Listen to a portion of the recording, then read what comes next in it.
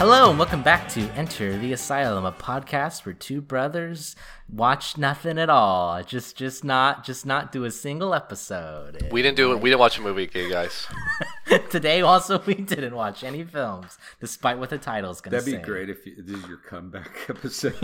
We don't choose nothing. Oh yeah, we didn't watch a movie, but it's our We didn't watch an episode. What? I'm here. Dad's here again. Hey, I'm here. We're all here. I'm in the KC. We're back for another Christmassy film. This is our fourth, which is crazy to think I love about. the Christmas episodes too. Yeah. I have to say, I think this obviously was a bad movie.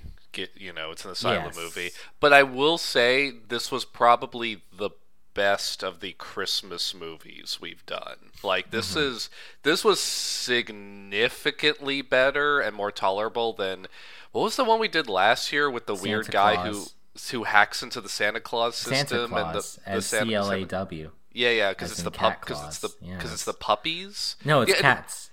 The previous film is Golden Winter, and before that, it's Alone for Christmas. That's our 4 films. Okay, what's the one where the puppies get the sled, and there's the weird hacker guy who is obsessed with Santa You're thinking Claus? The cats got the sled. That's a cat film. The crazy anti-Christmas guy. I was trying to remember what the hell the movie was really about. Into Christmas, it's like that was the really memorable. That guy was a crazy psychopath. Yes, a freak. And they were cats and not puppies. They were cats, and those Santa Claus, the cat. But there was a whole different movie with the dogs, and that was. And there's two different dog different films. One with yes, the dog. Yeah, there's two different dog ones. Well, this is really funny because I don't even know him, but what Drew Gooden talked about Alone for Christmas in a most recent episode of his on YouTube, and I was like, "What the fuck?" Hey, man. It's the holiday season. Of course, you dredge these things up. But anyway, compared to that, the Santa Claus, which was an absolutely wretched film, this was actually like okay. It has the laziness of an asylum film, and it has some weird ass stuff. Yeah. But I didn't hate this movie. I didn't. I actually found it kind of interesting. It obviously has flaws, and we'll get into that, but kind of okay with this one, I gotta say. It wasn't predictable. Right. You could say that, yes. The ending. Holy crap. Okay, wait. Much like a snow globe, you never know where the snow is going to fall. Also this film. If you'll indulge me, I can sum up this movie in one of two ways, in two very short sentences. Give me both of them. Okay. A woman ruins the tranquility and purity of a small town with her wretched, hedonistic, big city, Holly weird ways. Okay. That's number one. Number two, a woman is way too obsessed with the love life of her adult son. No, those are both very, very good. And yeah, boy, that was this is interesting because that was hidden until the end. Yeah, it was a good twist. That's almost like Charles Wilford's Pickup, which like the last sentence of the novel changes the subject of the novel, and then you're left to think about it. In this case, it's kind of like your mom did this. What that's fucking weird. No, it's insane. It turns into like a horror film, into like a captive situation. Yeah, it's insane. And she seems sadistic the entire time too. Well, I know they were playing it off as sort of like kind of like charming and like sort of sassy, but but at the end it's like, oh no, this was a hostage situation. It was sass fantastic, right? But it turns out no, this was a hostage situation. Seemingly, that bridge scene later. But we should get into let's talk about it. This is a Snow Globe Christmas. Scene. I don't think we said the name yet. Oh yes, a Snow Globe Christmas. A Snow Globe Christmas. Not to be confused with Snow Globe, which is a different movie that apparently has a similar plot. You haven't seen it either, right? I have not. Yeah. We just read about it, and it is. It's interesting though. The plot of that seemed even harder to figure out from the Wikipedia article. At the very least, yeah. but there was some definite like, oh, okay, yeah, this. So they kind of lifted it, but it's not impossible. They improved it. Possible. I thought the main actress, for example, gave a good performance. It was like when she was irritating, it was kind of like, well, she's supposed to be irritating, and she wasn't continuously irritating. Yeah, like there were like, I mean, there are moments when the acting kind of falls apart for me, particularly at the.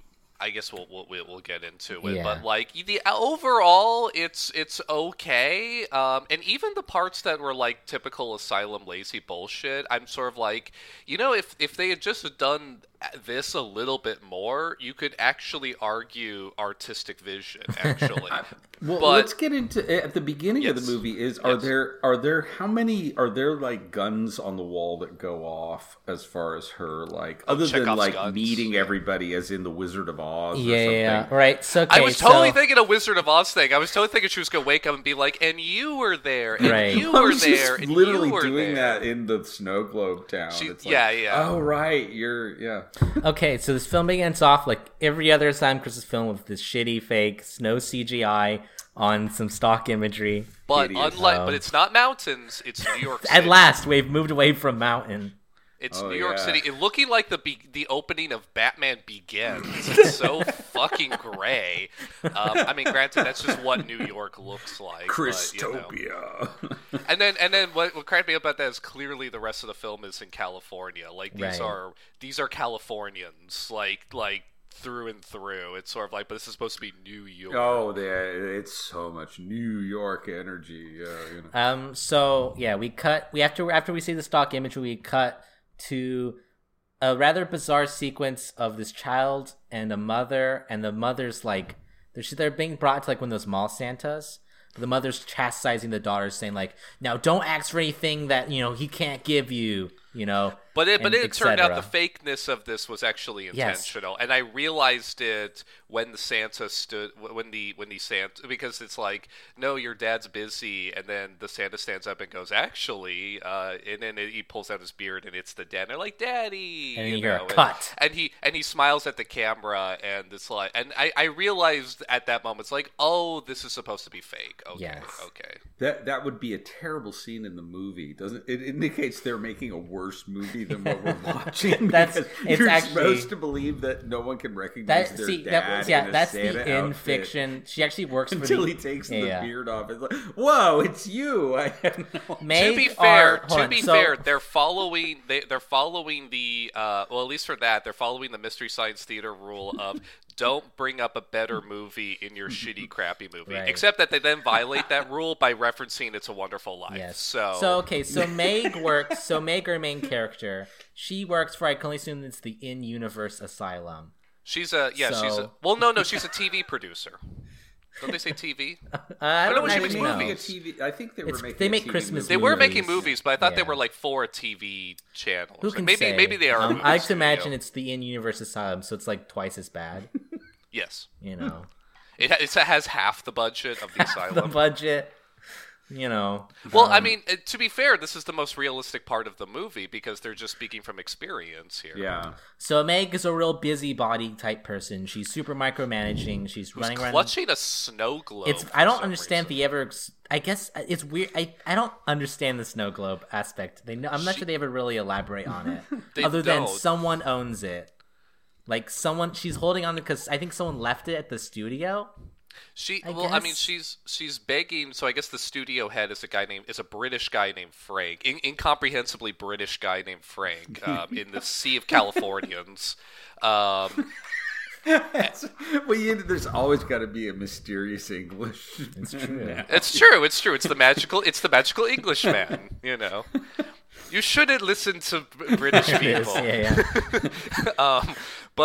So he's the head of the studio, and he's threatening to pull the plug on the project. And I bring this up because she's like, no, I know Christmas movies. I can make this. Just let me do it. I know, like, she's like, she really knows her Christmas movies. And then she has this bizarre scene where she runs around and basically chat sizes and kind of insults every single person on the production staff. I mean, she's being a Scrooge. It's a bit extreme how aggressively she does. She runs over this sort of like Is woman. It though? For Hollywood?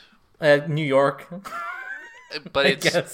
but No, I but meant- I mean it's the same industry. You know, all these scenes are so weird because they seem to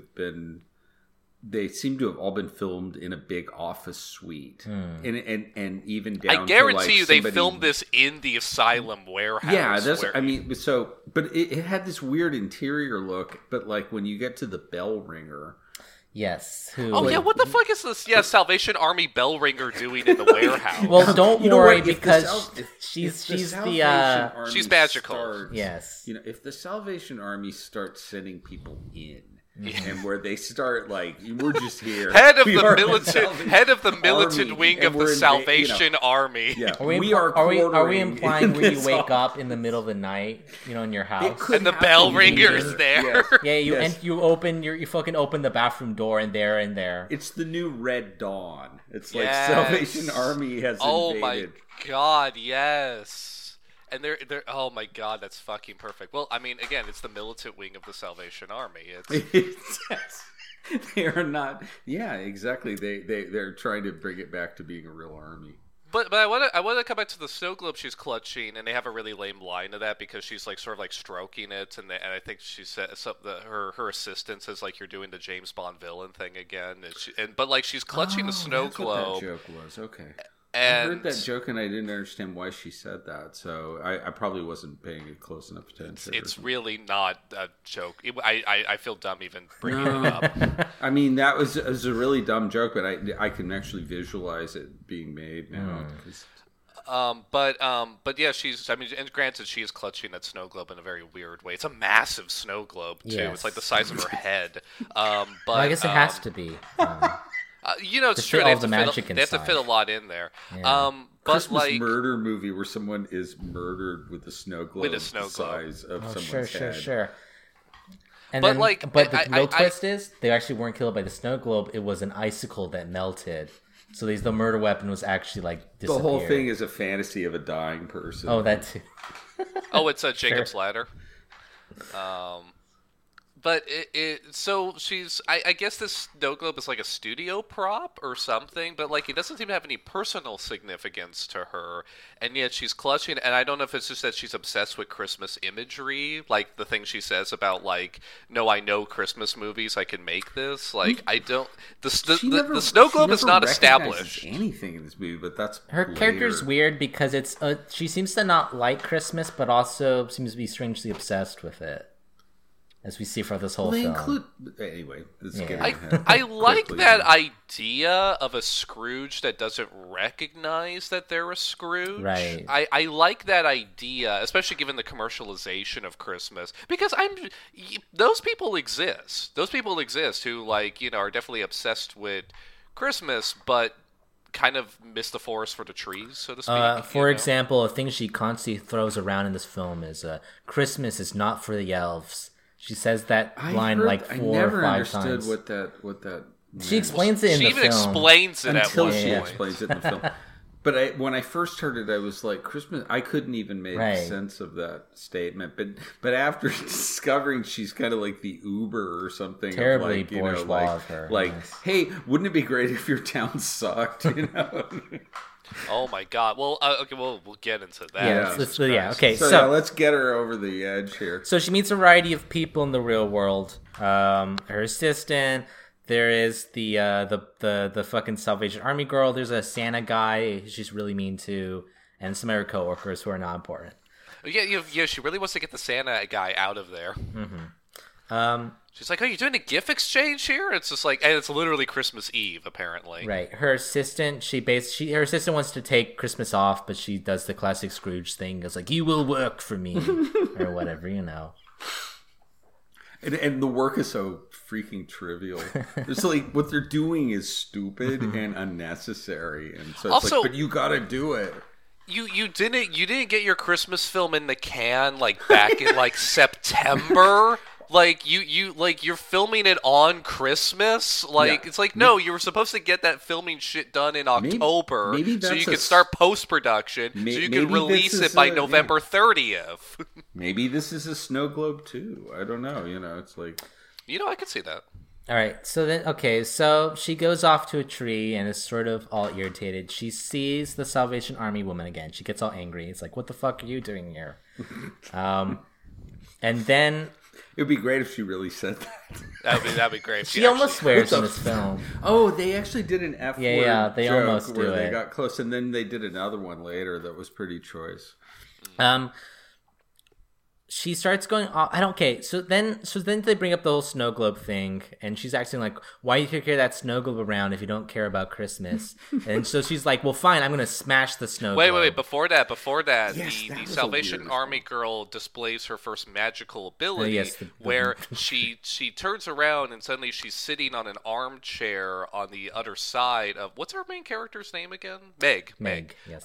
She's on the other side of Meg, like a Looney Tunes cartoon, and Meg doesn't really react to this very strongly. Like, she should have been doing the classic, like, double take of, like, where she looks back at the tree and looks at the armchair and is like, how did you how did you do that? Like, but she doesn't do that. She just sort of is kind of like, why are you sitting there?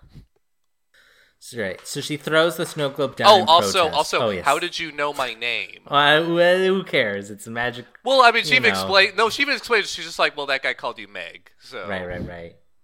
But then, like she says, but then she accepts some money from Mr. Peters, the Santa Claus, the guy dressed as Santa, and then she's like, how did you know his name? It's just kind of like, who cares? What do you mean? Like, they're trying to establish the magic before she's actually done anything magical. Right. She throws the snow globe down in protest. She's like, I don't really care about Christmas at all. And it bounces off the mat. Well, it just hits the ground, so she tries a second time to break it. And then it bounces up and it hits her in the head, and she immediately... Like a soccer ball. Yes, somehow. And she immediately gets knocked out and falls into a coma-like state. I've worked some places like that. The boss does something insanely stupid. So then she wakes up in this sort of pile of snow in a sort of snow. In quotation. Outside, and people. That was something that cracked me up. Was she's just kind of like, oh, and it's real snow, and it's like, it's clearly not real snow. Oh, one thing to mention is that in her character, she's dating this sort of like. This sort Eric? Of Eric, this asshole in the real world. Well, he seems. Who can even say? I think he's supposed to be an asshole based on what the other world is showing. I have no idea. Well, I mean, again, it's supposedly it's all in her mind. So she cast her boyfriend as the villain in the Snow Globe universe. But in the real world, he's leaving off for Las Vegas instead of hanging out for her on Christmas. But he does want to actually talk to her and actually like have a private moment with her, and she's like running around, and so he does just seem kind of put off by it. It's just kind of like, oh, okay, like, well.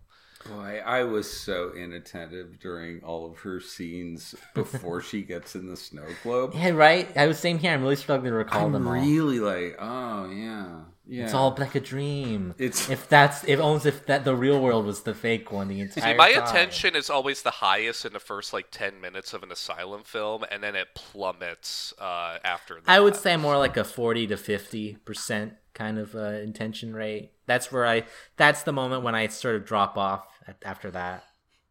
That's more like the action movies. I think, by the 60% of an action asylum film, I'm just not there anymore. Oh god, and for an action film, I'm just not there at all. This movie did keep my attention. No, this movie kept my attention. This movie absolutely. They're kept better my at attention. Christmas movies than most. So a doctor and this other man are looking over her. We've never met this other man before, but he claims to be her husband.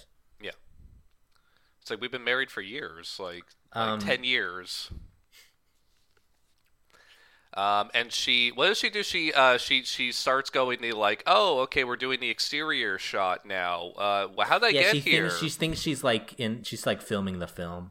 How long is she in that before she decides she's in her own movie? Is it 5 seconds? It's immediate. 5 minutes. It's the weirdest unexplained thing. But I guess I don't know. They could have like transitioned just a little bit more interestingly and coherently than that. You know, I would accept that because it's like when she got knocked out, she was running around the studio, so she would still be in like Rook mindset. So I would accept that. What irritated me was how long she remained in that mode of thinking of, oh, I'm in a movie. I'm still filming the movie. It's like, okay, well, you're clearly not because there's no crew or anything.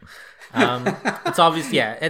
For the audience, it's obvious she's inside the snow globe, of course. We don't have the budget for real snow. Well, good, because it's not real snow. So her snow globe husband name is Ted, and they also have children too. And I think that's the real nightmare of this scenario. I almost mentioned. Yeah, that's so intense. If you really think about from her perspective, it's just weird guys like, I know every intimate detail about your body. We've been married for 10 years. That's like a pretty scary. Hey, here's our kids. Yeah, no, it's it's all a bit horrifying. I think this premise has been done before. I forget the name of the movie, but there was what's that song? This is not my beautiful wife. This is not my beautiful life. So yeah, may ask yourself, how did I get here? There was a movie. There was a movie. I only saw the trailer, so I can't remember the name of this movie. But there was a movie where basically a guy just wakes up and he's suddenly married to a woman, and he's this sort of like bachelor shithead, shitlord, kind of guy. I think like and then suddenly he wakes up and he's like. He's settled down. He's married. The movie you're thinking of course, is Butterfly Effect, where... Oh, God, I wish it was Butterfly Effect. Jesus Christ. But I remember this trailer because it's basically someone. Is it a Talking Heads song? Yeah.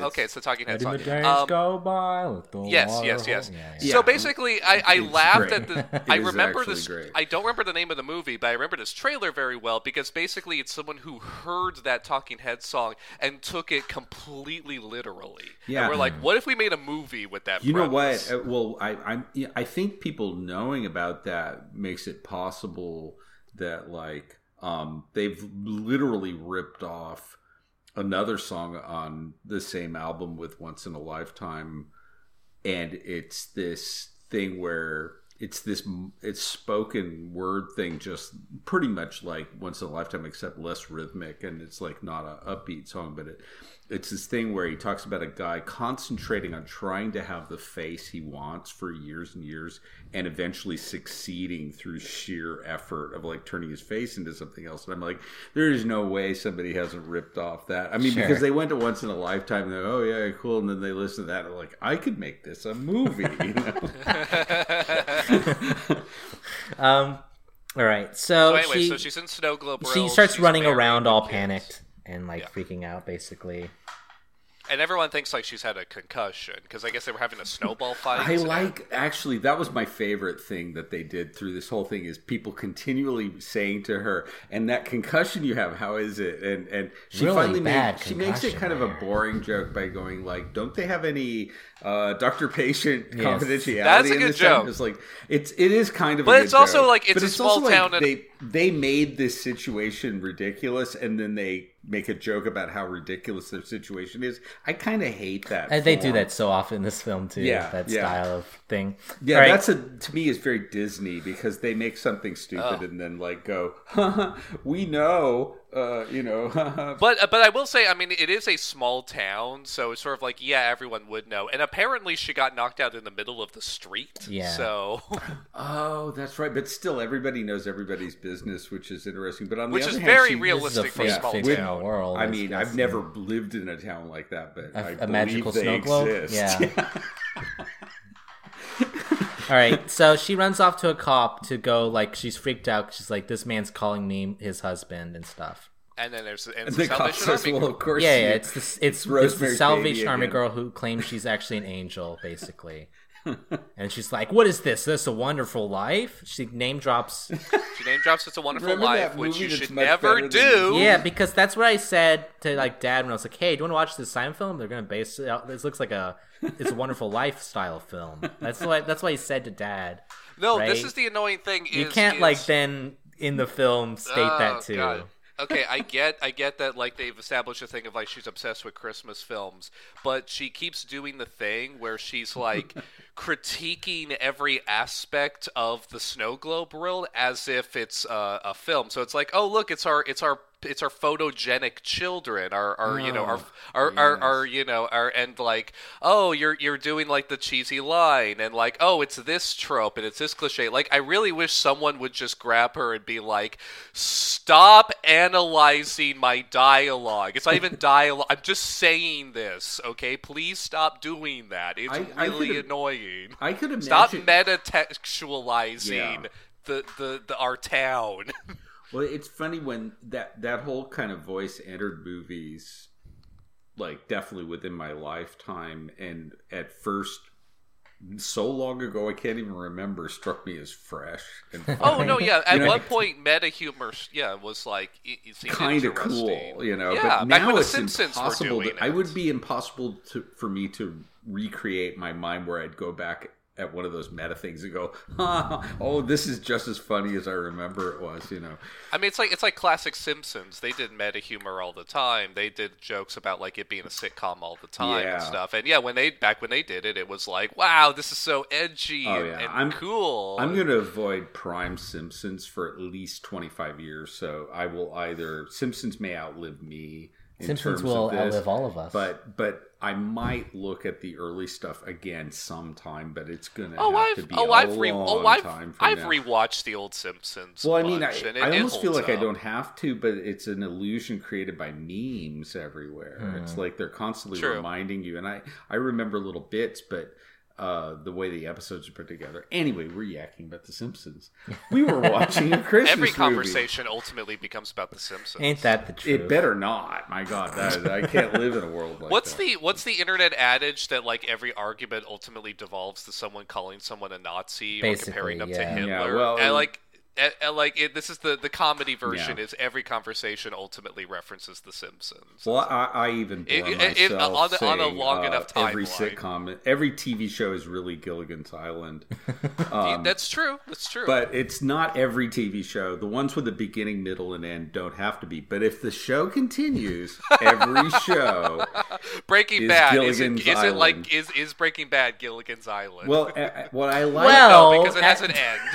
Oddly, we were just talking about the professor and how interesting he is. What that guy must have. They should have given Russell, what's his name, the guy who played that, like his own Starship TV show where he could have been an alternative Captain Kirk for the 60s, but it's like the professor in space. Really? You know? Yeah. So that I mean, would it work if Spock was the main captain in Star Trek? No, would that have made sense? No, of course that's what that would be, right? I can only assume. I don't know the professor's character. No, the professor isn't anything like Spock. He's not a big smart He's man, oddly dude. knowledgeable about everything. Right, but see, my point is though, you do like that'd be like more like Data or whatever. Then Doctor right? Who is kind of like the professor in the English form.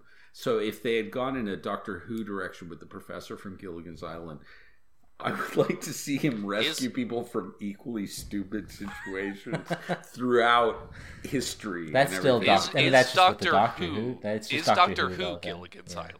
But it's an American. Doctor Who is 100% Gilligan's Island, actually. But we need an American, version of it. I said the word need. We need America needs this. America needs this. Now, we need the professor from Gilligan's Island to fix the country. Oh yeah. They're going to blow the horn. Yeah. Professor made a toaster out of coconuts? All right. That's it. We could use that right now. So the angel then tells her basically like, oh, just have fun. Just enjoy your perfect little town. And then so at this point she's like, well, this is all a dream world then. So I'm going to go fuck around basically.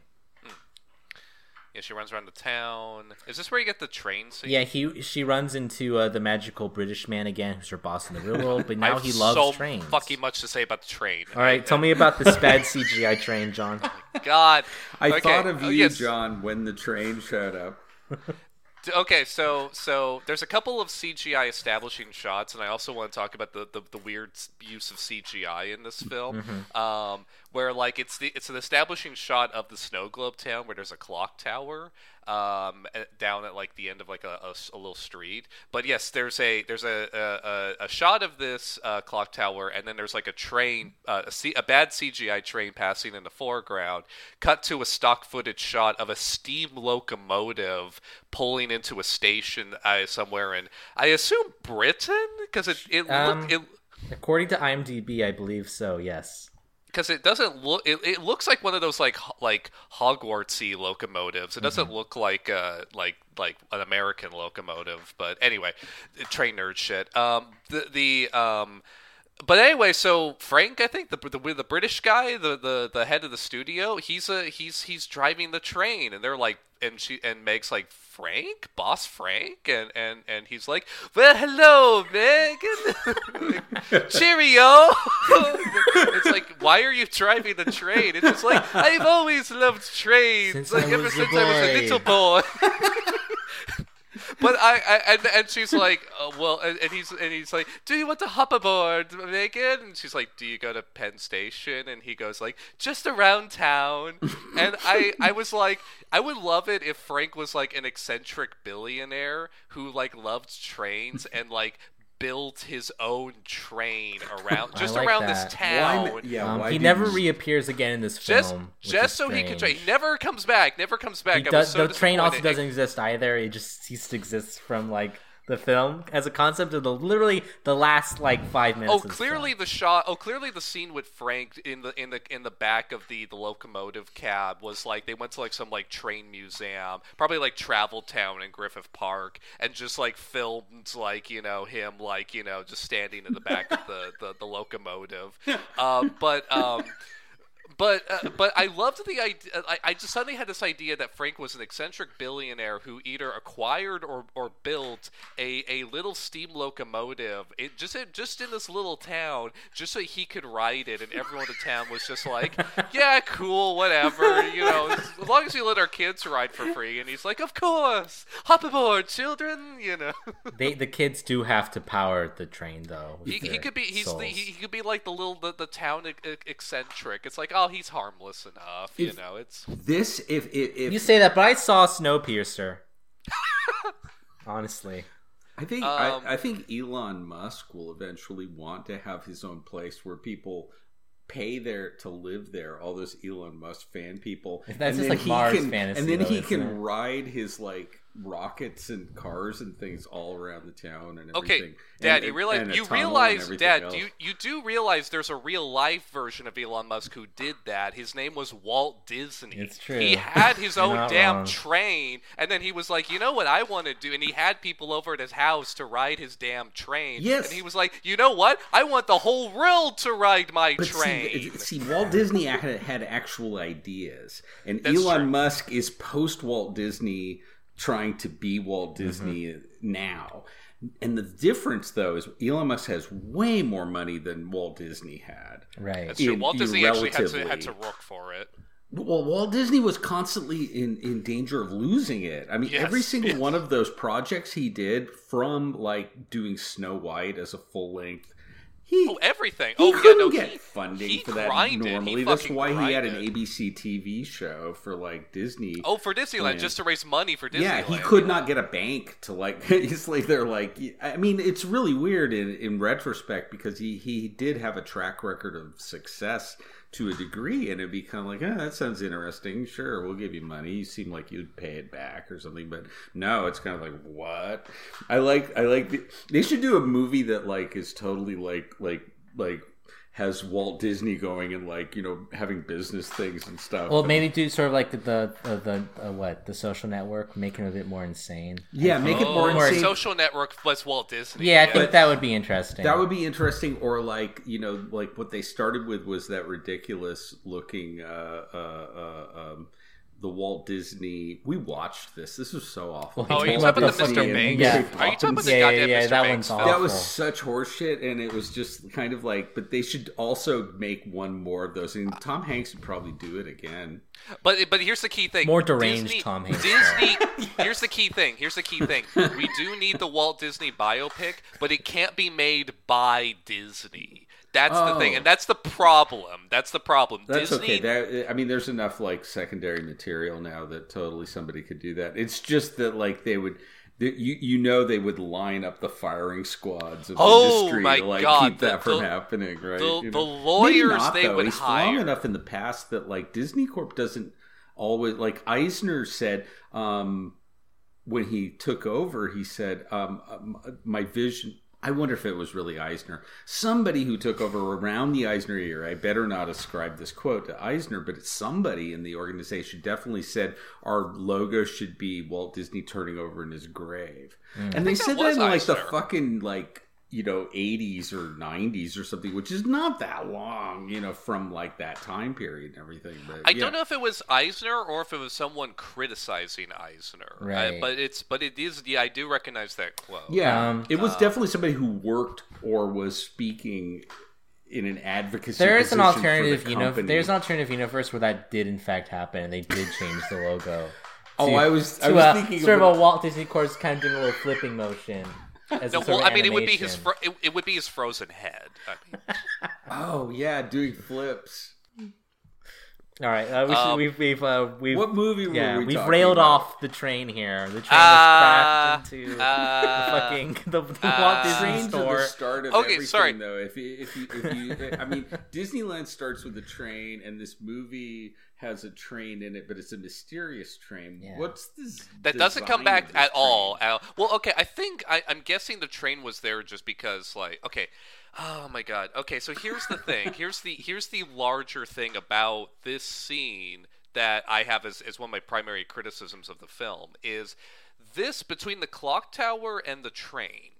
This is the closest the movie comes to sort of acknowledging the snow globe nature of the town, basically.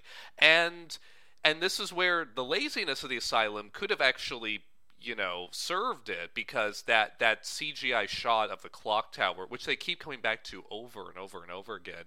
And at one point, Meg even says, like, every time I look at that clock, it's 2:59. And like when her husband is trying to convince her that no, this is reality, this is what's real. And he doesn't comment on that. He doesn't have a counter argument to that apparently it's always the same time, i.e. the clock's not real. You heard the thing that confirmed that, right? Later.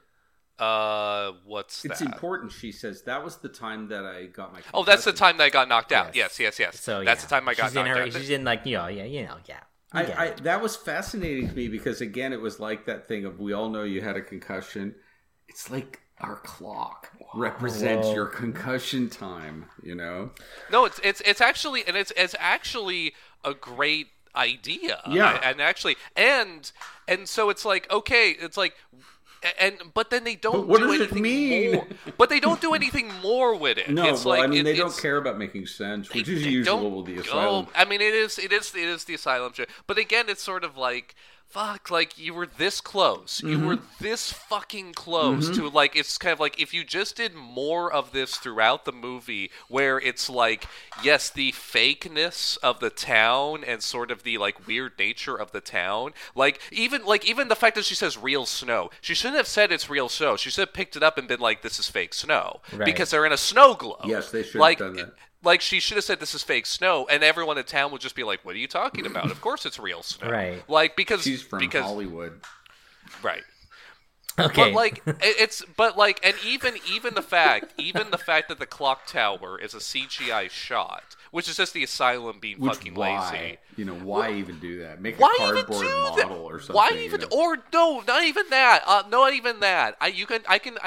You even less effort than that. You could drive to a fucking ski resort like 30 miles away and just take a shot of a clock tower. There's so many charming little towns in Southern California. It's true. Like, I mean, actually, the street scene was filmed in like Old Town Newhall. I mean, so they even did that basic of Rourke anyway. But like, they could have done the basic thing. But But there could be an artistic justification for the CGI clock tower, is that it's supposed to look fake. Dude, because bro, it's a yeah. snow globe realm.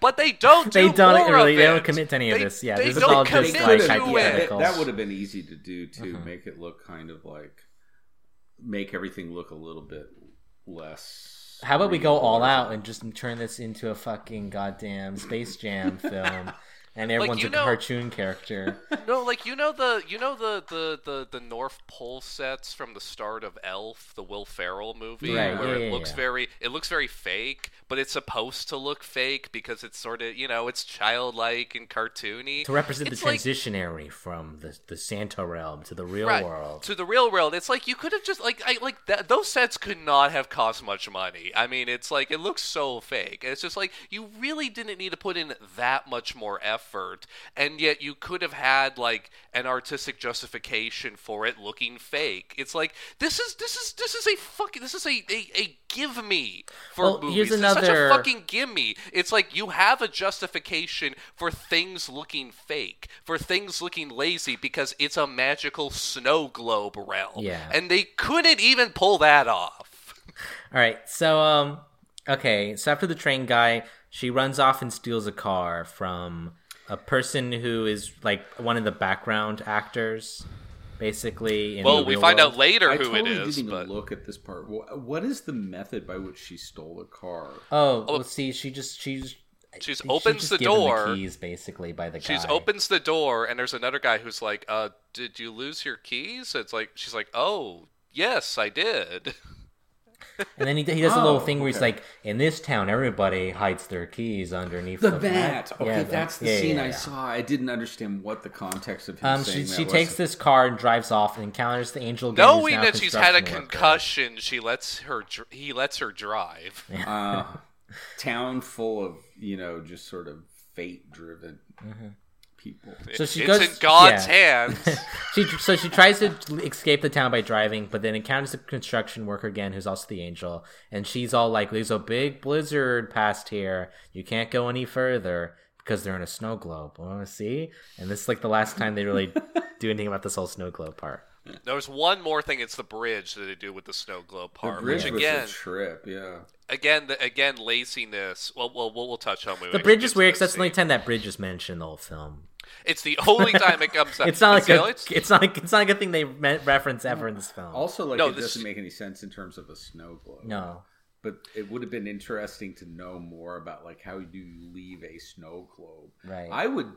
I thought they would go with, like, a sort of, like, corkscrew basement type thing where you go under the snow globe part Oh, and that'd be get cool. out through almost like a space hatch. I would almost as in, like, well, 2001 okay. kind of space This hatch. is jumping ahead, but at the end of the film, the snow globe is like broken when she wakes up. Maybe she could have broken the snow globe somehow. I don't know. shattered the glass. Yeah. That'd be a The strange end- metaphor. The of the ending story. could have been. I mean, We're they getting could really have- far ahead of ourselves here about the There ending. was another thing about the laziness of this movie that cracked me up was there are so many shots where in the background you can see a hillside or you can see something that has no snow on it, and everything in the foreground is either CGI or like floss to like make it look like it has snow.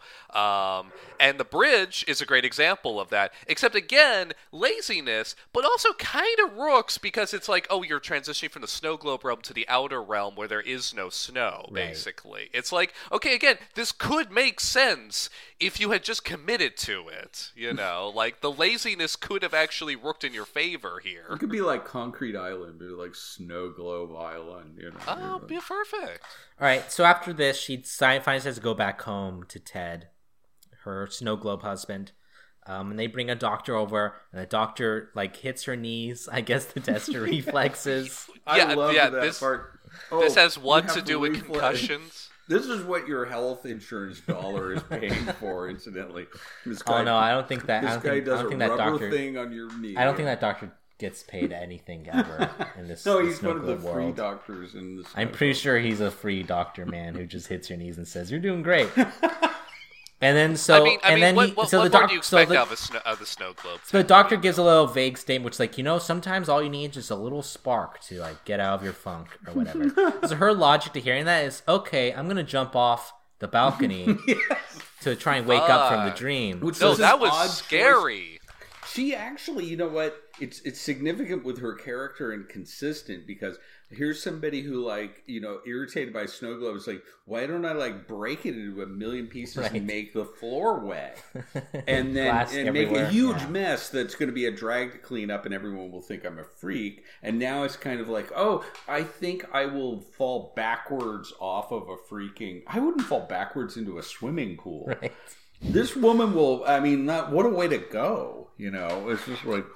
Well, I guess she thinks it's a dream, so she's just like, "Oh, I just have to hit myself hard enough, and I will wake up." But it's more still sensibly like in your dreams. Well, the great thing too is then Ted sees her jumping off the balcony and then has a panic attack, basically. Of course, naturally. But because she's he fine. just saw his wife almost commit suicide. She's fine though. She's okay. Ted.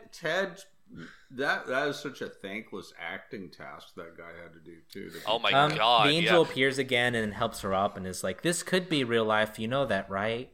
And then the angel disappears again to sort of like remind her that, you know, enjoy, have fun times. No, in this place. you're right. The poor actor who had to play Ted. I mean, he does okay with the material he's given, but like, holy cow, man. Yeah. After this, Ted then takes Meg to a tree out in the woods where their initials are carved in to prove that they're both real. That was very and Meg convincing to doesn't me. give a shit. She's like, "What? This means nothing." If Ted had shown me a tree with initials, I would believe that I was married to Ted. Yeah, same here. Yeah, I'd be No, that's like, the thing. That's the thing. True. Eventually, it must be true. Look. Eventually, it gets to the point where like Ted has to say, "Okay, look, I understand that like you don't recognize me, but every time you say that, yes, you that put was a a good dagger scene, through my actually, heart." That was a great scene, and like it takes a while to get there, but I thought the build-up was actually pretty good. I thought so too. Yeah, like it was just kind of like he's really being patient and he's really trying, but then finally he just breaks down. He's just like, "Okay, no, you need to stop saying this because you are killing me and you are hurting our children. So you need to stop." So she runs off from Ted again, and then encounters a man called Old Man Barnes. Oh yes, the Santa from the studio. No, this actor's played Art LaFleur, who died recently, so that's pretty tragic. But he was a big actor guy, including appearing in a Gilligan's Isle TV movie. Holy shit! It's full circle. Everything is Gilligan's Island. He was in MASH and many other things. Yeah, he was in an episode of MASH. War and Games. they have a picture of him. A-Team, Cobra. Oh, so like just like every TV show from the 70s. Yeah, he's in everything. Basically. He was absolutely everything. Big actor guy, it seemed. God damn.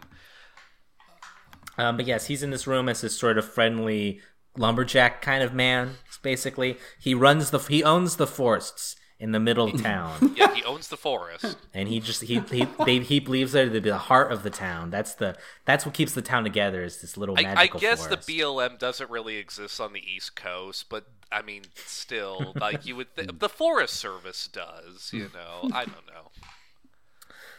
Ted finds her Really again. old. Yes, Ted finds her again. And then they. Oh wait, but. No, sorry. Before we get to that, we have to this is an important plot point. She says like, you know, why don't you like everyone would want a piece of this? Like you have like, you know, like everyone would love like, you know, this scenery, this beauty. Like everyone want a piece of this. Why don't you like sell this off? You know, and he's like, well, the woods are the heart of the town. I couldn't do that, you know. And so this will come back with your bare hands. Oh yeah, yes, in the real snow.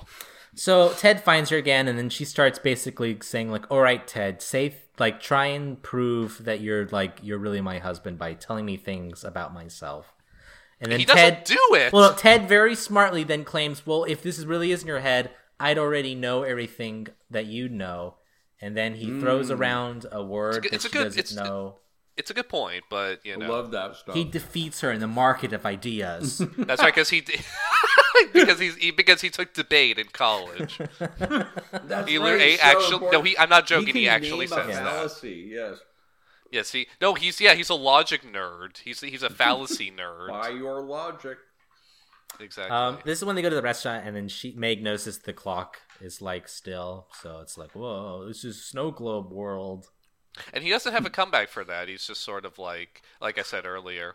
Also, sorry, while we're on the restaurant thing, because she's eating the pancakes and everything, something that really annoyed me is that, and if this had happened once, I wouldn't have even known. Are you bringing up the fucking like dream calorie thing? The fucking dream calorie thing, because initially she's like, oh, okay, well, if this is a dream, I guess I can eat and drink whatever I want, and then they keep making remarks that she's gaining holiday weight. Right. She's been there. She does not look any different. It's like, also, again, it was like, I don't. It's sorry, such a Hollywood bitch thing. Yeah, I don't think eating some food on like a day is going to make you like no longer be able to fit in your pants the next day. She's there for like 3 days. She doesn't look any different. At one point, the angel/demon the comes back and says she looks like a beached whale. Really mean. It's incredibly mean, but like freaking Hollywood bullshit right there. No, exactly. It's Hollywood bullshit, and it's like, but she looks absolutely no different. Now, if it had been like one line, like the little, if it had just been like the dream calories line, that first joke, it's just kind of like, oh, I guess I can eat whatever I want because it's just a dream, no consequences, fine, whatever. I wouldn't have even thought about it. But they keep making this remark like 4 times in the film, and to the point where I was just like, oh my god, fuck you. And also, why is the world like this? I'm just sorry, but like, Frank, if the stomach world doesn't really technically exist, right, in terms of the laws, it's weird that this one does count, though. Well, also, that weight gain is weight gain still matters. Like, nothing else matters, but apparently the weight gain does. Anyway, because you don't want to be fat. Yeah, at the restaurant, she notices Eric, her real world love interest, who they never state if she's married or dating him, but she sees him outside the window, and it's like, oh shit, it's Eric. He must be trapped here too. So she runs over to Eric. And then she's all like, oh, Eric, I missed you. Where have you been? Oh, definitely dating him. Not married. They're definitely not married in the real world. They're definitely just dating. And even then, they seem to be kind of on the rocks. Right. Eric obviously doesn't know who she is because this is Snow Globe. It turns out he's the mayor of the mayor, and also the car she stole, that was his car. Yes. So off to a bad start. His hair. His fucking hair, my god. Everything I've ever seen. All right. He looks completely out of place in this town. It is absolutely bizarre. And so when he turns into a rapacious monster, it actually works. Yeah. It actually works. Right, it's like, okay, I should have predicted this character would be evil. It's still really funny that she cast her boyfriend as the villain of the town. It is strange. Well, actually, no. I'm sorry. I take that back. They could have done something with that. I guess arguably it's the angel who cast the boyfriend as the villain. It's the angel who cast her as because she is trying to push her in a certain direction. It's just manipulation, then. It is. All right. So okay. That's it. So Ted convinces her to go to this sort of nativity play that she apparently runs every single year in the Snow Globe world. So they go there. But Meg is only really interested. It's the annual tradition. She helps run the Christmas pageant. It's a nativity play, but also Santa Claus shows up. I guess, yeah, sure. That's real sort of elementary school kind of style stuff, isn't it? Also, I guess. Spoiler warning: Santa Claus doesn't do anything really at the end, except say "Merry Christmas, everybody." We'll get to that. Yes, we'll talk about this. We'll get to that. But, okay. I have much to say about that. Meg is mostly just interested in talking to Eric again because she's really trying to because that's who she's dating in the real world. She goes with Eric, and then she starts suggesting sinister suggestions to Eric on how to make money for the town. She starts like, okay, why does the town need money? Oh, that's right. Eric is sort of complaining about it's a circular problem. It's like we don't have enough money to make a really stupid, overpriced Christmas present. Oh, that means you don't have enough money. So you need to get enough money so you can make a stupid. It's a good theory of capitalism. In a way. It's actually we needed a dumb thing, so we had to do all this other stuff to have a dumb thing. All right, so Meg starts adding sort of sinister concepts, i.e., just move all the the no parking signs down a block so everyone gets parking tickets. That wouldn't even rook because anyway. I mean, I think what she says is most importantly, put put up a bunch of confusing parking signs and then hand out parking tickets, which I think that's an LA reference because that's totally a thing in LA. I'm sure it happens in New York too, though. You have like 3 parking signs stacked on top of each other, and they're based on like street sweeping rules and stuff, and like weekend versus evening like residential area stuff. So I think that's an LA reference she's making there. It kind of works. More importantly, she also is like, well, you should also like tear down the forest in the center of town and build a country club there. Well, she doesn't suggest a country club. He suggests a country club. She just says property development. And apparently this is the first time anyone has considered this, which, again, she's bringing her hedonistic, big city ways she's kind of corrupting this world. She's corrupting this world, which, again, if done intentionally, if they committed to this bit, could have worked. I'm the one major thing about this film I wish they went on. I wish they went harder with the whole idea of her destroying this world. Yeah. I wanted to see at the end of the film the snow globe on fire. I wanted to see like she's burning houses down to make room for a highway or something. Much more. You can always tack on a happy ending after that. No, they could have gone full Groundhog Day with this, where it's like she's basically like trying to like destroy everything in order to escape the realm. It would have been a more interesting twist, but it would have been more dark for sure. Well, no, I mean, exactly a fun, happy Christmas it's not how film. That's not how it would end. That's just how it would go for a while, and then she would actually try to fix it. No, I think I'd like her to make sort of you made your bed, you'll sleep in it kind of scenario where she's trapped in this destroyed snow globe forever. I'd like that. Anyway.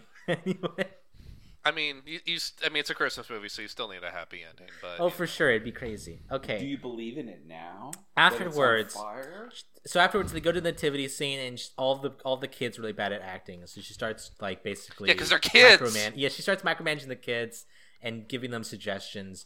There's this one sequence where she talks to like this black kid, where she's like, "Okay, imagine your father really drunk." Oh God, that was and to be fair, Ted's reaction is like he has his head in his hands and is just like, "Oh my!" But I mean, he should stop her. Honestly, he should just be like, "Honey, don't do that." Apparently, it works, and I guess it gets all of the kids all riled up, and they're acting good now. Again, she's corrupting the world with her Holly weird ways. It's these terrible ideas. She later on refuses to buy a Christmas tree for her son. Instead, gets a fake plastic one, which causes her son to be all sad, like "You're ruining Christmas, Mom." Well, I guess it's like part of a more trade. Destruction. Yeah, I guess it's part of a trade where I don't even understand the terms of the deal, but she made a deal with the guy so that she could for something to do with the pageant, so that she could get the fake tree for free. Well, yeah, she's basically just ad space, I believe it was. We see that later. Oh, that's right. Oh, that's right. And the daughter gets involved in that too. Yes. Afterwards, and then so later on, her husband's like, "Come on, take a bath with me." He doesn't say with me. He doesn't say with me. Come on, he doesn't say with me. He makes a bath for her, but he doesn't say with me. He makes it for her. The implication is they're going to take the bath together.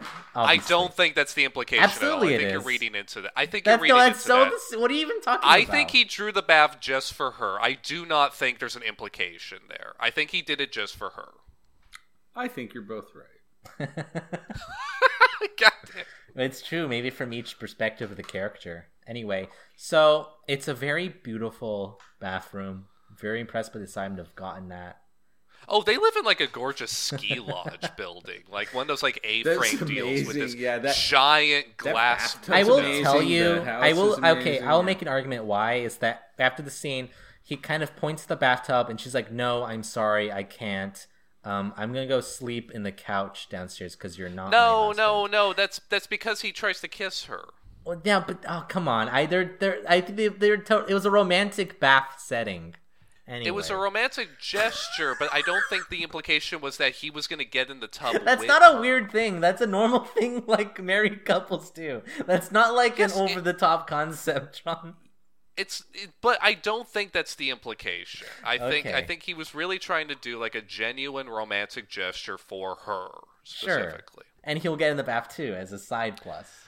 I don't think that's what he was going to do. To make it really romantic. Anyway, I think you're reading into it. There's nothing to read. It's like a nothing scene. There's no reading into apparently, there's more to it. All right, Where did I love the blossoms? Yes, and the little where did the rose blossoms? petals. But those are the dried rose petals that one could. But anyway, huge tub. I don't see tubs like that in the real world ever. Oh no, that's like a fucking like hotel That's hot a really tub type good, deal. huge bathtub, and I miss those. You know. All right. No, this is the like the best suite at like a very exclusive like ski lodge type deal. Right. All right. So, they cut like to the next day. She's at the play. She's at the play pageant thingy. But she's getting irritated. She's like, all right, you know what? I'm gonna do auditions. It's gonna be auditions for the first time. Because normally they would just draw straws to choose parts. But she wants to do proper auditions, and she rules with an iron fist. She's really mean to all the kids who are bad at singing, including her own daughter. She's not that mean. She's just like she's mean in the scenario of this storyline. I mean, by the incredibly sensitive feelings of the town, she's mean. But like, and with Old Man Barnes being the worst. You're finished, old man. Go die. Yeah, basically. Oh my god. What? I mean, we'll so get all the to kids are kind of bad. Her daughter isn't very good at singing, so she doesn't get a part. But her son is good, so he's in the play. This causes sort of a rift of sorts to happen. Right, because everyone's just like, oh, she gave her son a part. Old Man Barnes appears, and he apparently plays Santa every year, but he's having like a coughing fit now, trying to do the lines. She's like, okay, that's enough, Barnes. You can go now. Yeah, and, she's incredible. And then Barnes is like crushed. His heart and soul are broken. Wait, I don't care if this is a snow globe. She's unprofessional. She's at least supposed to give him like a full audition. I think. Mm-hmm. Like I think you're supposed. Like I know that's the trope is sort of like someone opens their mouth and they go next. Thank I know that's you. the trope. Thank you. But I don't think they actually do that. I think they actually let you do a full like bit first before they reject you. I bet you can. Actually, see they all don't even kinds of reject things. you at the place. That what they say is okay. We'll get back to you. Yeah, that sounds about right. All right. So after this, Mr. Mayor Eric, is throwing a big Christmas party. So they all go, and then she's starting to noticing that there's like the world's kind of starting to sort of be a bit more corrupted by this point. Everyone's starting having little arguments and fights with each other. The kids are bullying her daughter, and so she runs off somewhere and starts like crying. She's flirting with Eric more too. Megas. Meg is flirting, not the daughter. What? Meg is the way you said that, I just wanted to make it clear. Meg is flirting with Eric again. Ted is like pretty bothered by all of this stuff. They then go comfort the daughter in this sort of nice, sweet scene where she's so like, "I sucked at singing too when I was a kid," or whatever. This bothered me because the implication here is that all producers actually are failed actors. Who are all failed writers. Or something. Well, I guess that too. But all producers and directors are failed actors because basically her origin story, as she tells it, is I sucked at singing. I sounded like a dead cow. And so instead, I decided I would take charge of the production instead. And you can too, my daughter. Yes. And you can be my assistant producer. That's kind of a coach athlete thing they do a lot too, where they go like the coach has was not successful, and now that's it's why like, he's coaching. Wow. I mean, it's dumb, but yeah. Okay, so they go ahead after comforting the daughter. They head back downstairs, and the party is basically falling apart. Everyone is screaming at each other. Ted about the parking tickets. Yes, Ted resolves this by having this weird song and dance sequence where he starts singing. He just does karaoke. It's not even song and dance. He just does karaoke. He does a little jig that one time. It's barely a jig. He sings Toyland.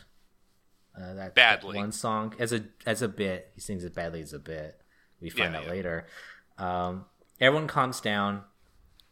No, karaoke heals the town. Yes. It's because they all get to do it. Later she goes out and Eric is like heads over to Meg, and he like tries to basically proposition her again.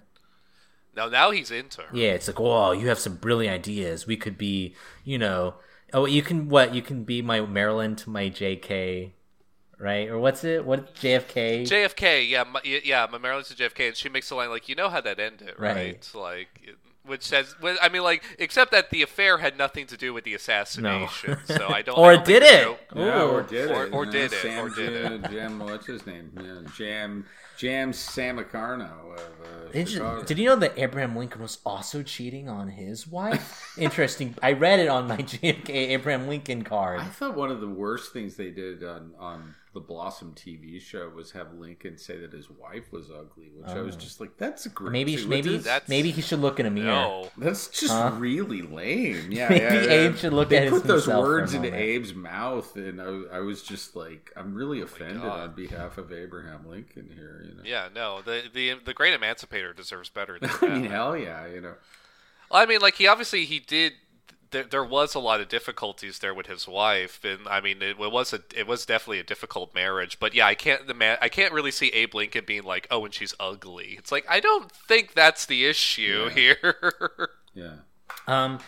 He was a very patient man. So Eric tries to kiss Meg, but she like pushes him away. But Ted sees anyway, so he gets all like angry. Also, Eric's wife in this universe. Also, Eric's wife sees it too. I don't know who the wife character is in this universe. She's like a non-existent person in the real world. She's just nothing. Yeah, she's just there. Yeah, it's weird. It's weird that there's like a not like they forgot to write that. Yeah, unless the angel's implying like Eric is cheating on her with this woman in the real world. Even maybe, who can say? Well, it would have been nice if there was a real world analog. There is not. So. Ted runs off into the woods, and then Meg follows him, and Ted has a big speech about, how awful Meg is being. And it's like, you know what? The pageant is funner when it's shit. And even more importantly, the idea that in this other world that you make Christmas movies instead of watching them is absurd. And that sounds fake as shit, Meg. But I'm just arguing, according to the Asylum, making Christmas movies is fucking easy. And they do it too. So I think, actually, I'm not sure Ted's argument makes a lot of sense. At least watching this film. I see what they're trying to do, but it falls a little flat. All right. The next day happens. They get a knock on their door, and it's Eric, and he's like, I'm foreclosing your house. No, evicting, not foreclosing, evicting. Both, I guess, yeah. Yeah. Well, no, foreclosure is something different. Guess but what day you're going to have to leave on? Christmas Day.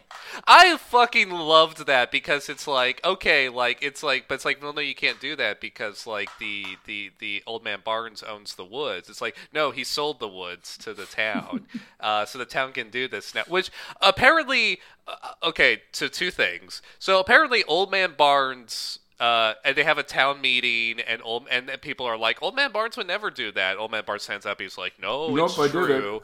I did it. This town's gone to the dogs. You suck. Something's gone wrong with this town." As far as I could tell, the only motivation Old Man Barnes has for doing this is that he got rejected from the Christmas pageant. I was in the restaurant. It's only that. I was in the restaurant. My waitress never smiled at me. He would do that. At the cashier, and the guy said, I said, can you get me some pack of cigs? And the guy said, no problem. And I said, excuse me, I'm not your problem. I'm your customer. No, oh my God, he absolutely would do that. No, yeah, so he got rejected as Santa Claus from the Christmas pageant 1 year. And so he's like, well, this town's gone to the shit. So, so enjoy your McMansion. So you're all going to die. You're not gonna die. You're all just gonna you're gonna be you're all gonna get evicted in the middle of winter, and you live in a snow globe. Oh no, not everyone. You don't have a house. Not everyone. Just the. You could probably argue all metaphorically die, considering that it's all fake reality within Meg's head. Their souls will die. The spirit of the town's lost. He'll be turned into suburban McMansion hell. Okay, so that's Old Man Barnes thing. But then the other thing I love about that is that she's been in the snow globe for what, like 2 days, 3 days, or something. Yeah, she's ruined everything already.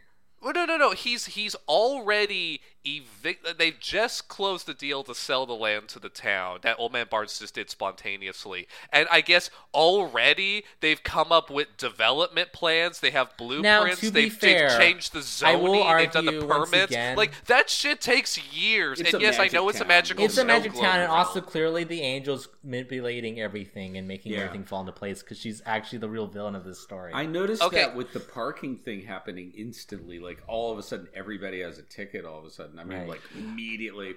How many cars could there be in this town? So here's the thing, the only cop we see in this film is the Angel pretending to be a cop. So clearly she's the one giving the tickets as well. True, yeah. How many cars could there be in this town? Like everything looks like it's within walking distance. It's a dinky little town. It's again, it can't really commit to. She could have started giving people parking tickets for parking on the street or something. Just existing, like having a car. Yeah, just having a car. It's kind of like this is a driveway ticket. You're not allowed to park in your driveway. Ticket, your car should be in your garage, not in your driveway. So by this point, Meg realizes how much she's destroyed the town and heads over to the Angel and it's like, I'm done. I'm calling it quits. You can take me back to the real world now. And she's like, all right, I guess everything.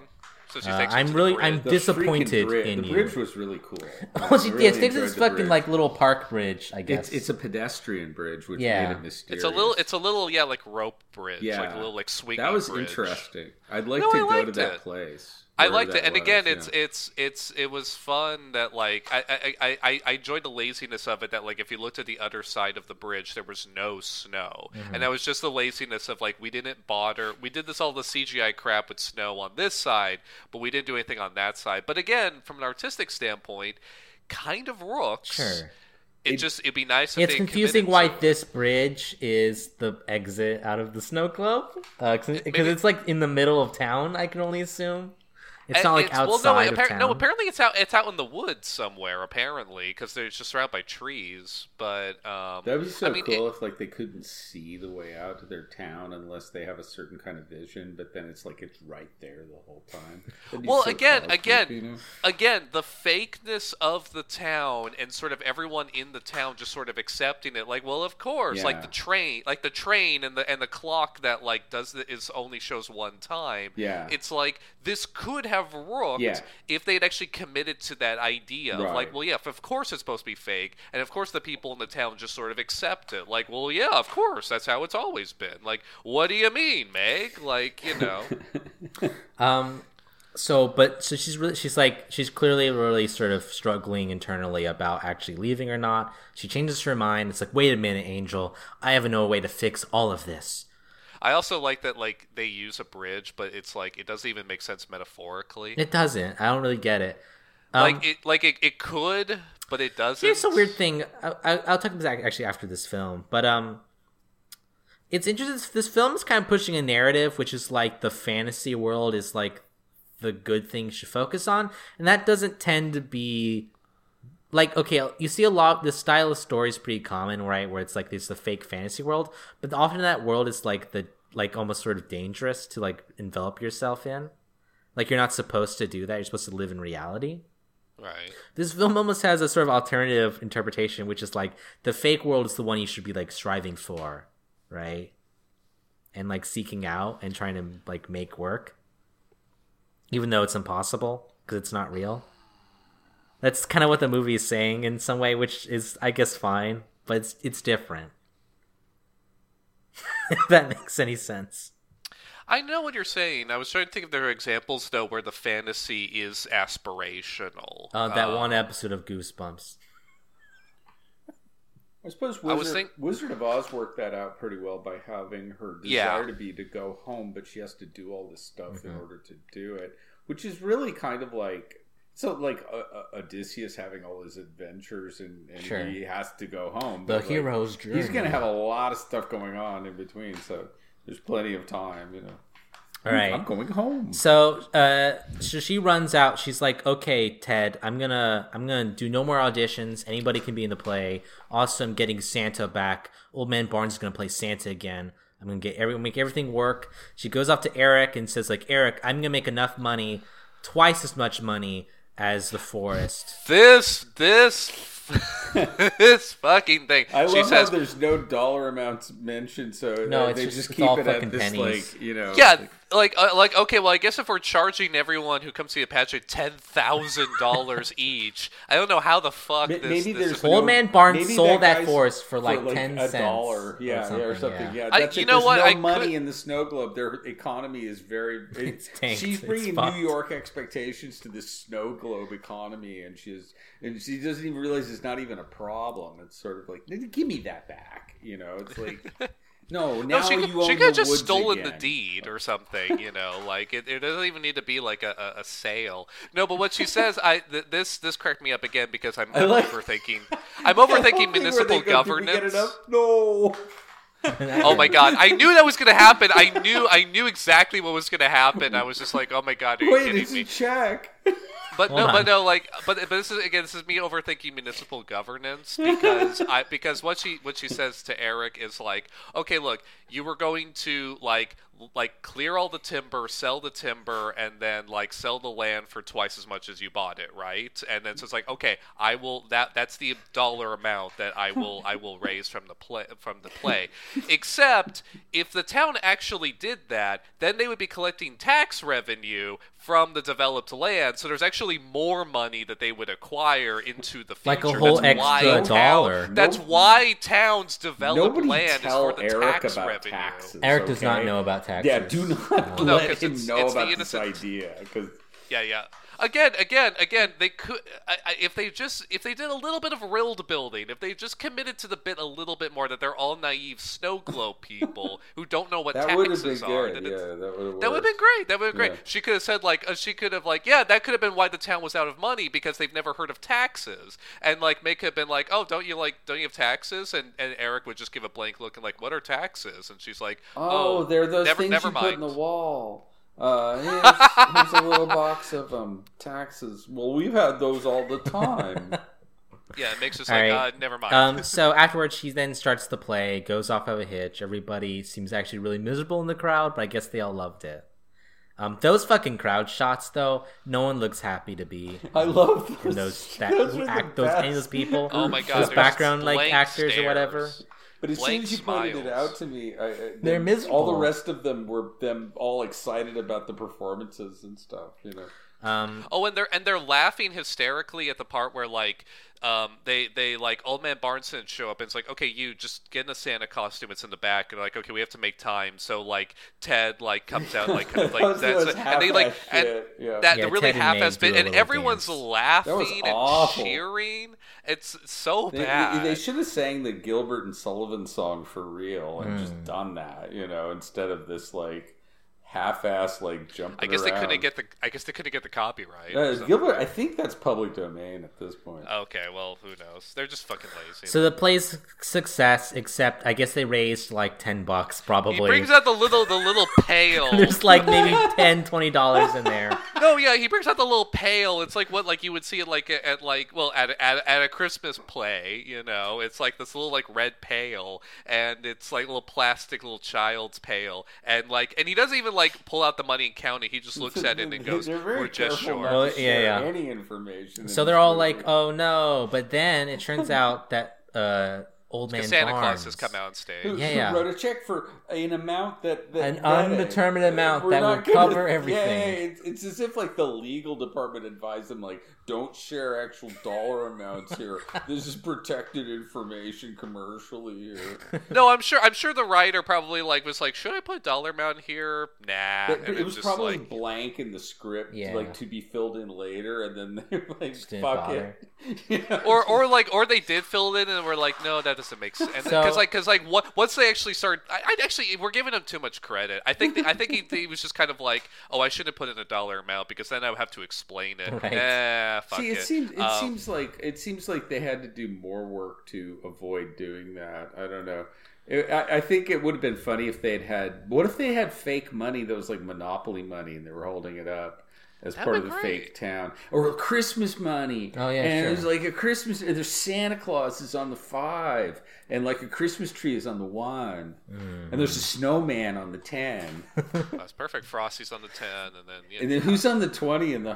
Never mind. It's really overcomplicate, discuss the entire This entire is a great, tax system. This is a great toy idea, though, you guys. We could market Christmas money. Oh, Dude, there's probably a Christmas version of Monopoly. There's definitely a Christmas Monopoly. version Oh, of I love Monopoly. it. It should be more sacrilegious than it is, though. Definitely. Well, yeah. True. In that at the end, you buy like maybe You put Christ on the 20. Well, yeah, like no. Well, I was thinking like you buy. They're just like, those damn Christians can't complain about us now. But We then put they the Christ at Christmas. They put somebody higher than Jesus with a bigger denomination. Oh yeah, like Park Place with Jesus. Yeah. Oops, that was a mistake. People are offended by this. Oh, okay. But yeah, no, I knew it was gonna be Old Man Barnes. Once they cut to that shot where it's like it's Santa Claus, and I was just like, oh, they're doing the thing from the start of the movie where it's the fake movie that Meg was making. Yeah, it's he's got pulled down the beard, and it's like, actually, I'm right here, and it's like, and apparently Old Man Barnes used some of the money that he got from the sale of his woods to save the woods. Yeah, which, and then sure. so I guess everybody cheers that the town is but saved. But now it kind of makes sense because it's like, okay, well, yeah, they probably raised like $15 from the Christmas pageant, and then Old Man Barnes gave him the check for $150,000. It's like, we have enough money now. All part of Meg's plan, I can only assume. And there's a big plaque saying the people who saved Snowtown. And Old Man Barnes is at equal standing with everyone who gave like $2 in the tin. That's right. All right. After this, everyone cheers, and then the angel drops the curtains, and Meg gets hit by them, and their head. It's not a curtain. It's the sign. It's like a little placard that says like Christmas Town or something. Nonetheless, she gets knocked out. Hits again. her. The corner of it smacks her in the head, and apparently she's dead because that's the end of Christmas Town. In the Snow Globe world, yeah, she fucking dies, and everyone's like, and Ted just like drops to his knees and starts crying over the. That dead reminds me. corpse That of reminds Meg. me. Before, when she's convincing her family to help her run the Christmas pageant to save the town, she says something along the lines of like, "Look, like one way or another, like before I leave, like let's do one last Christmas together." And that whole last Christmas shit was really bizarre. Mm-hmm. It was so bizarre. It was so grim too. All of a sudden, and this is the end days. The end, yeah. Right, exactly. And like, I mean, like, even like, I think she even has a line of kind of like, "Before I leave," and they really should have had a line of like, "What do you mean before you? Where are you going?" Well, like, yeah, they have a bit where she's talking to the daughter, and the daughter's all like, "When you leave, is the real mommy gonna come back?" Oh, I loved that bit. Yeah, that was really Yeah. Oh fuck, that came out of nowhere, and I was Yeah. just like, "I'm sorry, what did you just say?" So she wakes up back in the real world. The snow globe is broken. The assistant's there, and she's like, "Are you okay?" And she's fine. She's all crazy and loopy. I will genuinely say, actually really liked this scene. Oh sure. This is the Take it what away, day then. is this is the what day is it boy scene. Like you there boy, what day is it? Why, it's Christmas Day, sir. This is that scene. Except it's still Christmas Eve, obviously, but. Actually liked this scene. I have nothing really bad to say about it because she's just fixing everything and just like, oh, okay, fine, yeah.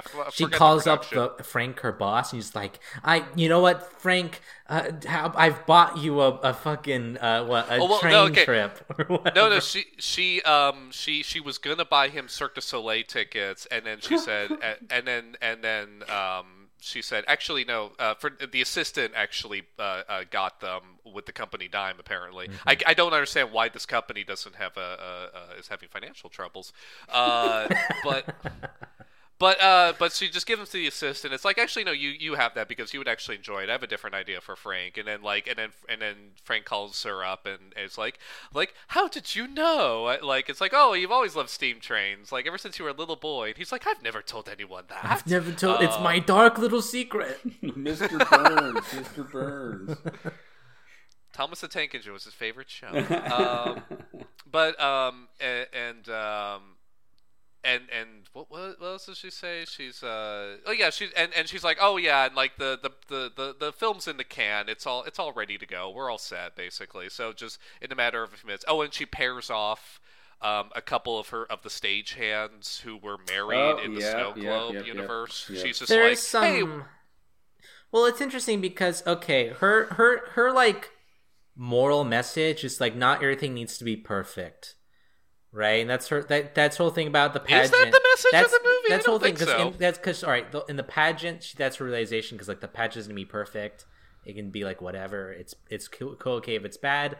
And then she's in the real world. And the assistant's all like, are you sure you want me to not like? You're sure you don't want me to leave? I can like finish up all the final touches of the Christmas film. And she's like, you know what? I think it's okay if the film isn't very good. Which I can only think David Michaelat says that at the end of every single fucking Asylum rap. I don't think that's the moral of the film. I think that what do you think the moral of this movie is? I think that's fine as a moral. I think the moral is I think at least when it comes to the pageant and the town, I think okay, here's the problem. Any message you could derive from what she does in the town doesn't really apply to what she does when she wakes up again. There isn't really anything there. But in the town, the message would be leave well enough alone. I don't think that's the case, though. I think that's what's being driven because she's like she wants to change the pageant. She has ideas for the town, all that kind of stuff, and in the process, she's ruining the town. I think, and then there's the whole thing. Okay, with the kids but all right, like, let me counter this point though, because would that imply the angel was this doesn't fully... apply to the outside world. That would imply the angel is fully expecting her to fuck up and fail, but she's also disappointed in her for doing that at the same time. Well, what would be the angel's logic if she just hanged out? Insane. The angel just had if Meg just had fun in the snow globe world. Okay, wait, just enjoyed her fake husband. Before we talk about the moral, we should finish off what actually happens in the movie. Okay. Because it's really important. So she realizes the broken snow globe has like the address on the on the back or whatever. No, is there an address? Yeah, that's I thought she just took it to a... No. That's not it. Her assistant said... her assistant goes, oh, hey, I found an address for a person who fixes snow globes for you. Do you want me to take the snow globe? And Meg goes, no, that's okay. I'll take that. I'll take the address from you. You go have fun. You go enjoy your Christmas. I'll take the snow globe. Okay, so she takes it to the snow globe maker, and it turns out the snow globe maker is Ted, her snow globe husband. Except it's the real guy. He also sees that Ted appears to be married and has children already. Right, well. and she knocks on the door, and he's like, Meg from college, like, hey, like, and it's like, oh, hey, like, fancy seeing you, like, wow, and then it turns out it's not his that's the twist. It's not his family. It's his sister. And he's single. It's all good. He's single. It's actually the family is actually his sister and niece. So she ends up joining Christmas with them, and we cut 10 years later. And they're married and they have children. They're married and they have the children. It's the same children from the Snow Globe universe. They're like opening up, like they're like putting the tree together, and then they take out like a star, and this is the same star that was in like the Snow Globe world, and then Ted reveals that star was his mother's. No, he says that he back does in the too, Snow but Globe realm. we didn't mention that part. So and then they look at and then on the tree there's an ornament and it has a picture of a woman in it, and it's the woman who's the fairy angel elf demon thing that's been that trapped her in the Snow Globe realm. And she looks at it and goes, "Oh, who's that?" And Ted goes, "Oh, that's my mother." And it's like sometimes I feel like she's looking, she's every Christmas I feel like she's watching over me. Watching over me, and Meg's like, I think you're right. And then we zoom out of the window, and it's the angel there, and she's there. She winks at the camera, and the film ends. And she snaps out of existence. Which can only imply the entire time she was just trying to get a date for her son. For her son! That's the implication of the movie. That's the only implication that makes sense. That's the entire motivating force of the movie is she was trying to get her son hitched. That was it. That's the movie. That's it. Okay, now we can talk about whatever, if the movie has a moral or not. Okay, what's the moral of this film? I don't think there is one, really. There were the things that I kept saying were thesis statements by every time you bring it, like, angel. You know what? Well, a snow globe is always swirling. It's it's never in still motion or whatever. They should have made the snow look fake if they're going to do that. It was really, I mean, that kind of the don't be perfect thing or whatever. It was like There's a bunch of little kind of lessons like except that. that in the end, small lessons, except that in the end, she's achieved the perfect life that she had. Exactly. She accepts the fantasy world in essence and is given the fantasy world as like a reward, even though she also ruined the fantasy world in the fantasy world. But then she fixed it. Well, she fixed it, and yet she still ruined it. I wish she ruined it more. I really wish that the movie ended like a lot further. Yeah, she should have been burning houses down. Yeah. Yes.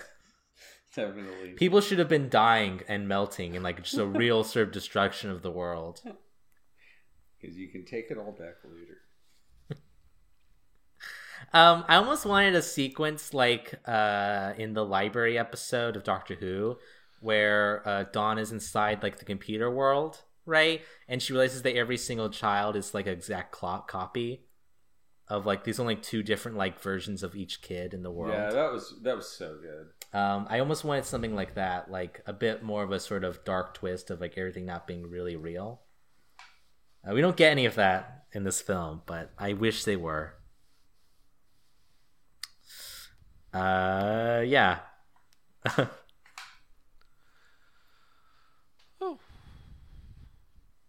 Yeah, it's my God, the ending is a hell of a twist. Well, it's like what is this fucking movie about though? It's not a bad movie. And I'm not sure I recommend this movie either per se. But it's a fascinating movie. Yeah. It's more than I could say for most asylum films. Most asylum films are like, yeah, this is shit. This is lazy. This was just like whatever. They crap this out. I just watched in like a really shitty. This was actually like it's lazy, but it's lazy in a very interesting way. I just watched like a really shitty Christmas movie on Netflix that was like A Castle for Christmas or whatever, and that sucked. And I'm like, well, this movie was better than that for sure. There's another Christmas movie. I think it's called like it's a pun on Die Hard. What is it? But Die Hard's already a Christmas movie, John. No. This is a joke in this stupid Netflix Christmas movie that they released this year. Fuck, what was it called? It's like... Fuck, what was it called? It was... I have to look this up, but it's this absolutely terrible Christmas movie that Netflix released this year, where it's meta humor to the nth degree. It's like they're referencing all the other Christmas movies, and it's so fucking irritating. And I enjoyed this movie way more than that. Love Hard. That's the name. That's the name of it. What? Oh, it's so bad. It's so bad. It's so irritating. It's so irritating. It's so bad. And they make a joke of like, oh, is Die Hard a Christmas movie or not? It's all of this meta humor. And like the characters very explicitly reference all these other Christmas movies. And this movie, A Snow Globe Christmas, has 10 times the originality and creativity of that movie. All right, so here's my statement. And that's a fucking actual production. As a movie, I don't think I recommend this. As a Hallmark-style Christmas film, I think I do. I think if you're going to watch better than most Hallmark Christmas films. People like watching those films during the holidays, you know, that kind of thing. I think you can definitely slot that movie into their sort of like list, and people would like it'd be fine there. Like it'd sit there, you know. I think most Hallmark films aren't very like memorable. Oh, for sure. But my point is, people binge watch those, you know. Yes, and I'm saying put that film on your binge watch list, and it would slot in there quite nicely. No, if you're gonna get drunk on eggnog, I mean like alcoholic eggnog. If you're gonna like get wasted on eggnog and watch a bunch of shitty Christmas films anyway, you might as well watch this one because it's kind of memorable. Just for that twist, just for that ending. Yeah. What's your thoughts? What's your final thoughts on this film, Dad? Do you recommend this as a thing? I wouldn't, but I thought I enjoyed watching it well enough. But I don't know. There were like parts of it that where my attention wandered but at the same time, like it was sort of weird trying to figure out where it was going to go. I did not think the ending was very good. Like the whole way it wrapped up, but that's pretty usual with these kind of surprise movies, you know. But I thought it was better acted than most Asylum films. For sure. And people tried. Yeah, film, at least people tried. I it could have been better, like most of the way through. But on the other hand, I was thinking about the fact that we were talking about the plot, like there was actually something to figure out. And for most Asylum movies, like it would be so pointless to like sort of go, then why did this happen? Why did this happen? Or something like that. Or why did this character do this thing? You know. But actually, you have that here too. But it's like at least it was like sure the way the character was written. Like this character's irrationalities were consistent with one another. You know. But the weird thing is like see if that's is it like a triumph? It's a triumph of fantasy. Like really, she makes terrible Christmas movies, and the triumph of fantasy is this weird thing where this woman spirit is able to like lure her into like a permanent thing where like she also has control over her son somehow, and the world that the son is in, and she makes sure. But it's weird that like what is the alternative that she had to fetch her from some alternative place and go, you know, but they had dated in the alternative place. Oh, you know what I found really weird is how she goes around and finds the place when she's back in the movie world. Oh, the real world? Not the real world. Yeah. It's like, what was that, right down the street from there or something like that? It was kind of weird. Apparently the Snow Globe shop is the Alpine Lodge house that they had in the snow, which was like, they showed that establishing shot, and I was like, oh, come on. Yeah. And it was just kind of like, oh, God, you're just going to, yeah, okay, I get it. Right. You know?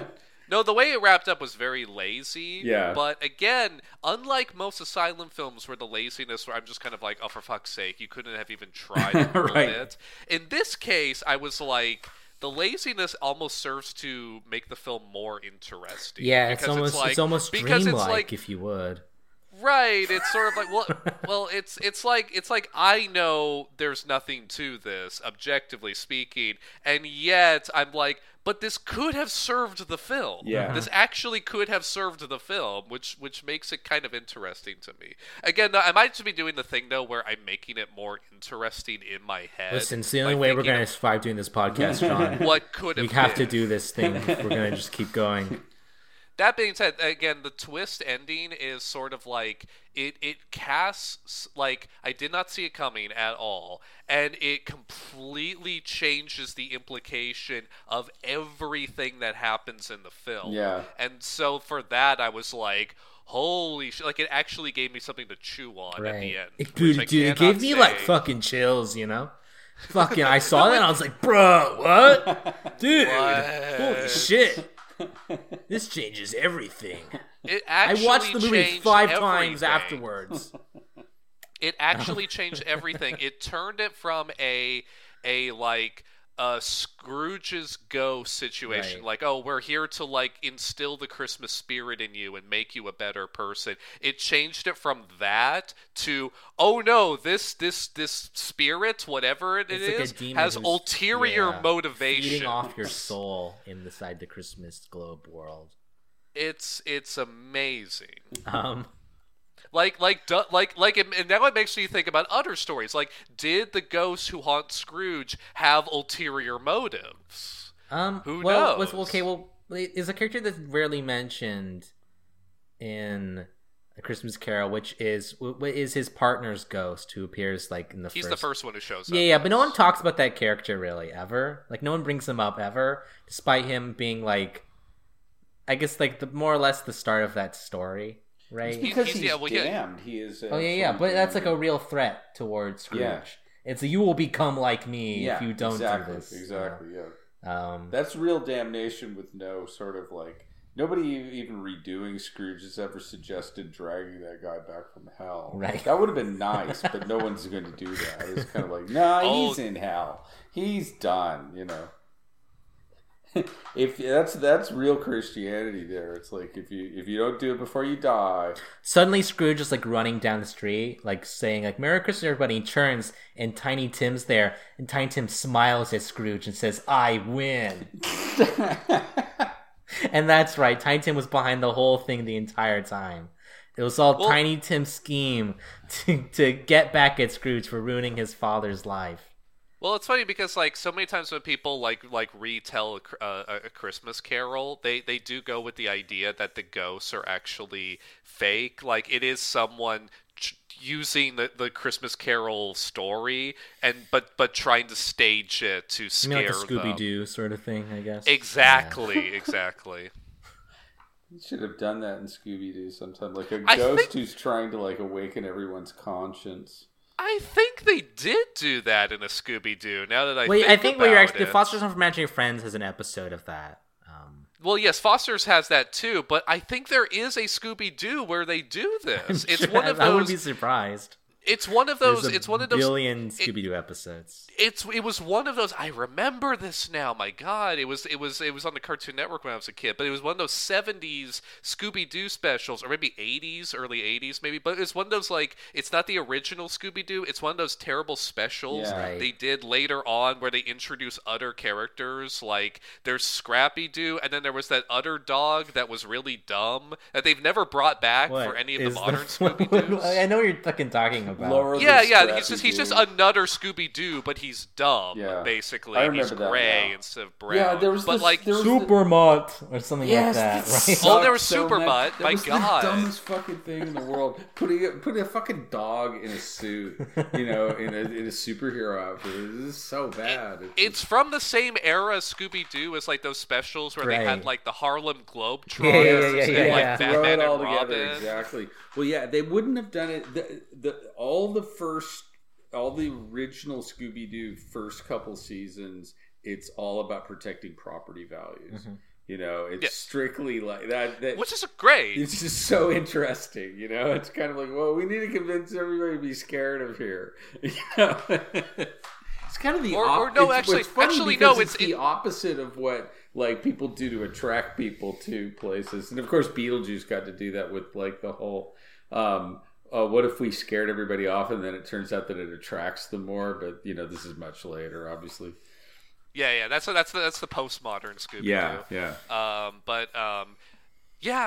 But I remember now the Scooby-Doo where it's the one with it's one of those specials with the dumb dog, but like there's like an orphanage, and then like there's like a Scrooge character who's gonna knock down the orphanage, and then there's ghosts involved. Sure. I kind of remember this now. Boy, man, it sucks enough to be in an orphanage. I like to imagine the end of that story. We're gonna get rid of the orphanage. I like to imagine at the end of the story, Scrooge is like, "Thank you, gang. Now I'm gonna tear down that orphanage." Right. Thank God those ghosts weren't real. I'm free of consequences. Yes, my conscience is clear. I'm rich. There are no consequences for me. And then he I don't know, he sets the orphanage on fire.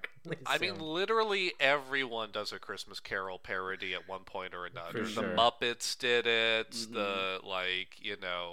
Everyone does the Christmas Carol. So, like, over a long enough timeline, everything has to do with John. Yes, that is a rule. Over a long enough timeline, even Gilligan's Island did a Christmas Carol. I'm sure Gilligan's Island did a Christmas Carol at some point because over a long enough timeline, they had so many like theatrical productions on Gilligan's Island too. They were always putting up a stage and doing stage shows. They were really busy, really elaborate, busy group of 7 people there. I guess they have to be, right? On an island. I mean, they have nothing to do, I suppose. I guess so. Do dumb no lights, plays. no phone, no and they can't not a single luxury like Robinson Crusoe. It's a primitive as can be. Yeah, man.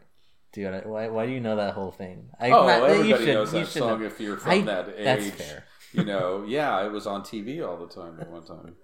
It's a very memorable tune too. There was even a record in the 70s where it was Stairway to Gilligan's Island, and I can't remember right this second if it's got to be the lyrics of Gilligan's Island sung to the tune of Stairway to Heaven. But it was good. It was a pretty good like music parody, definitely. All right. But yeah, inevitably everything has to do a Christmas special, and the easy way to do a Christmas special is just retell a Christmas. Now you can do It's a Wonderful Life as well. You could also do It's a Wonderful there's been Life. A few of those now, yeah.